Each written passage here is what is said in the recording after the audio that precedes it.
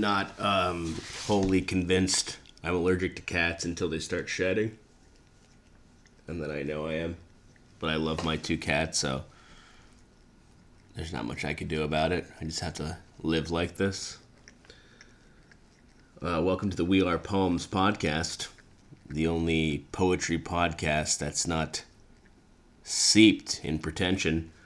As we explore today, spooky girl favorite, Edgar Allan Poe. What I knew about Poe before this was a field trip I took as a child to the Poe House, I believe outside of Philly, where people performed plays. They seemed like women, mostly in their early to late 30s, who liked to wear little hats and probably were into steampunk. And on the weekends, they went to the Poe House and performed Poe's works.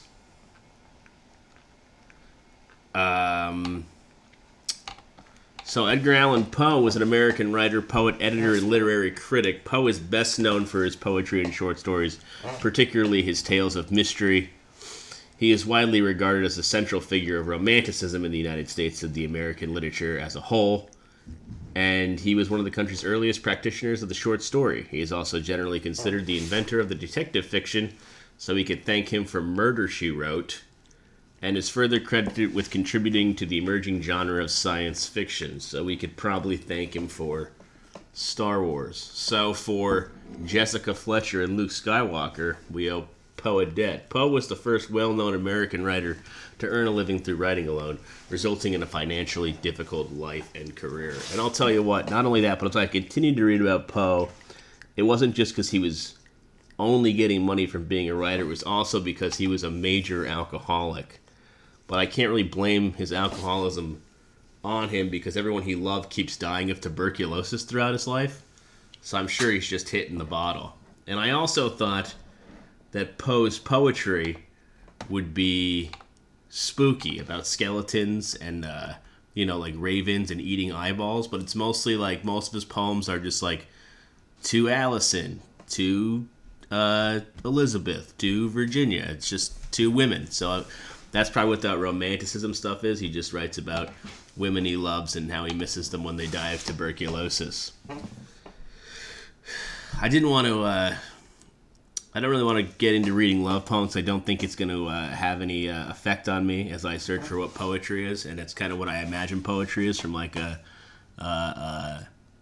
small-minded and narrow-minded view, where it's just like roses are red, violets are blue. So I just wanted to read this one. It's called A Dream Within a Dream by Edgar Allan Poe. Take this kiss upon the brow, and in parting from you now, thus much let me avow, you are not wrong who deem that my days have been a dream. Yet if hope has flown away in a night or in a day, in a vision or in none, it is therefore the less gone. All that we see or seem is but a dream within a dream. I stand amid the roar of a surf-tormented shore, and I hold within my hand grains of golden sand. How few, yet how they creep through my fingers to the deep, while I weep, while I weep. Oh God, can I not grasp them with a tighter clasp? Oh God, can I not save one from the pitiless wave? Is all that we see or seem but a dream within a dream? So it's got this like rhythmic thing happening, which is cool. And that noise was my cat falling off the table. She was scratching her ass so hard she just tipped. She's getting old and she doesn't realize what's happening. She almost took a plastic bag of noodles with her. Anyway, I like this poem because it kind of makes me think that maybe Poe was into the theory that this is all a simulation, which is fun. I don't know that for sure, but he's very sad, it seems, which I think goes probably with romanticism. Anything romantic is kind of sad underneath, isn't it? Like a candlelight dinner is a nice gesture, but you're still eating in the dark, and the person may not show.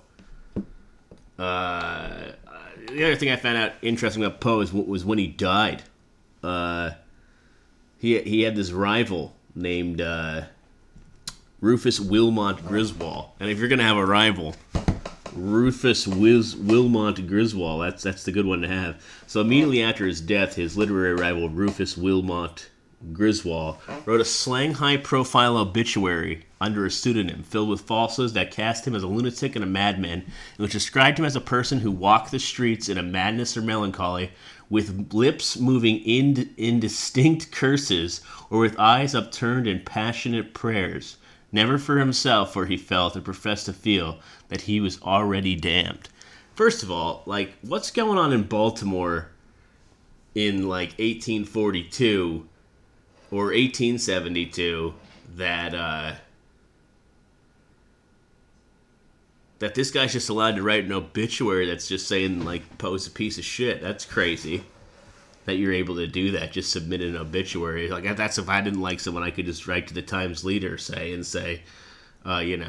this guy was a shithead, and that gets published.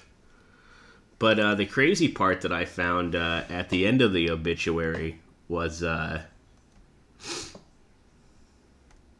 can't find it now, but he says something else crazy about him that's just like really rude, and it was kind of funny to me how rude it was. Oh, here it is. The obituary began: Edgar Allan Poe is dead. He died in Baltimore the day before yesterday. This announcement will startle many, but few will be grieved by it. And that's just in the paper. So, Griswold, really mean to Poe after he dies.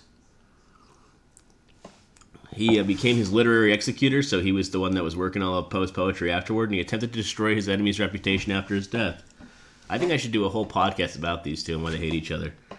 But newspapers report that Poe's death is conjecture on the blame or cerebral inflammation, common euphemisms for death from disruptible causes such as alcoholism. So the guy is a boozer, and the other thing is they think that he may have died from this practice called cooping, which was a practice where it's a practice of electoral fraud in the United States, cited in relation to the death of Edgar Allan Poe, by which unwilling participants were forced to vote, often several times over, for a particular candidate in an election. According to several Poe's biographers, these innocent bystanders would be grabbed off the street by so-called cooping gangs or election gangs working on the payroll of a political candidate, and they would be kept in a room called the coop and given alcoholic beverages in order for them to comply.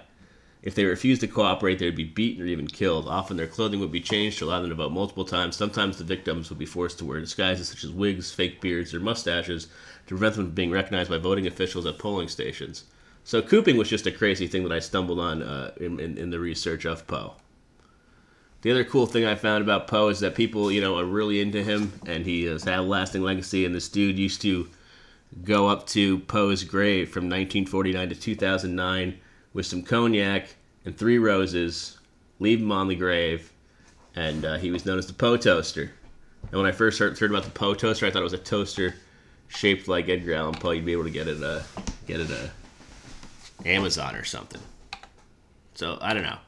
More so not really into Poe's poetry, but I was kind of blown away by him as a person, and especially the circumstances of his death, and how he was just boozing and people were just constantly dying from tuberculosis all around him. So I'll just leave you with my poem, which I think is called Frozen Peas, that I wrote the other day. I was at the supermarket with my girlfriend. She said, "What kind of vegetable do you want?" I knew she was talking frozen, because we aren't the fancy sort. I suggested peas, but I felt exposed, and then guarded, as she shook her head sadly. I like frozen peas. They are bright and green and remind me of the 1950s when people watched black and white TV and they had the space-age designed square containers. Little boys stopped being cowboys and stopped hunting men and started wearing round bulbous helmets and embracing science, thinking about the moon and the stars and all that great stuff that should replace guns and arrows and bloody human scalps. Peas were bright green back then, and women put them in casseroles, and they gave those casseroles to their friends who were mourning the dead, either dead from being old or an accident or America's war with Vietnam. There are no casseroles exchanged anymore. Neighbors aren't neighbors, and people feel exposed and then guarded and exchange niceties over smartphones to go about their smart lives. They feel exposed and then guarded, like I do with the peas. Okay, so this one ran a little over, about 10 minutes, but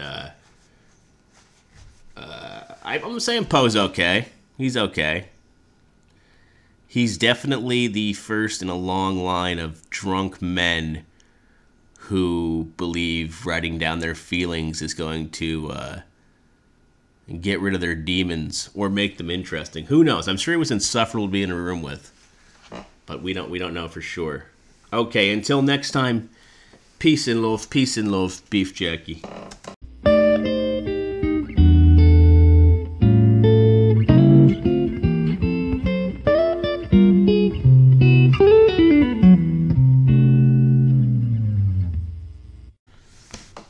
And don't forget, you can submit your own poems for the podcast at whatarepoemspodcast@gmail.com. So let's explore poetry together.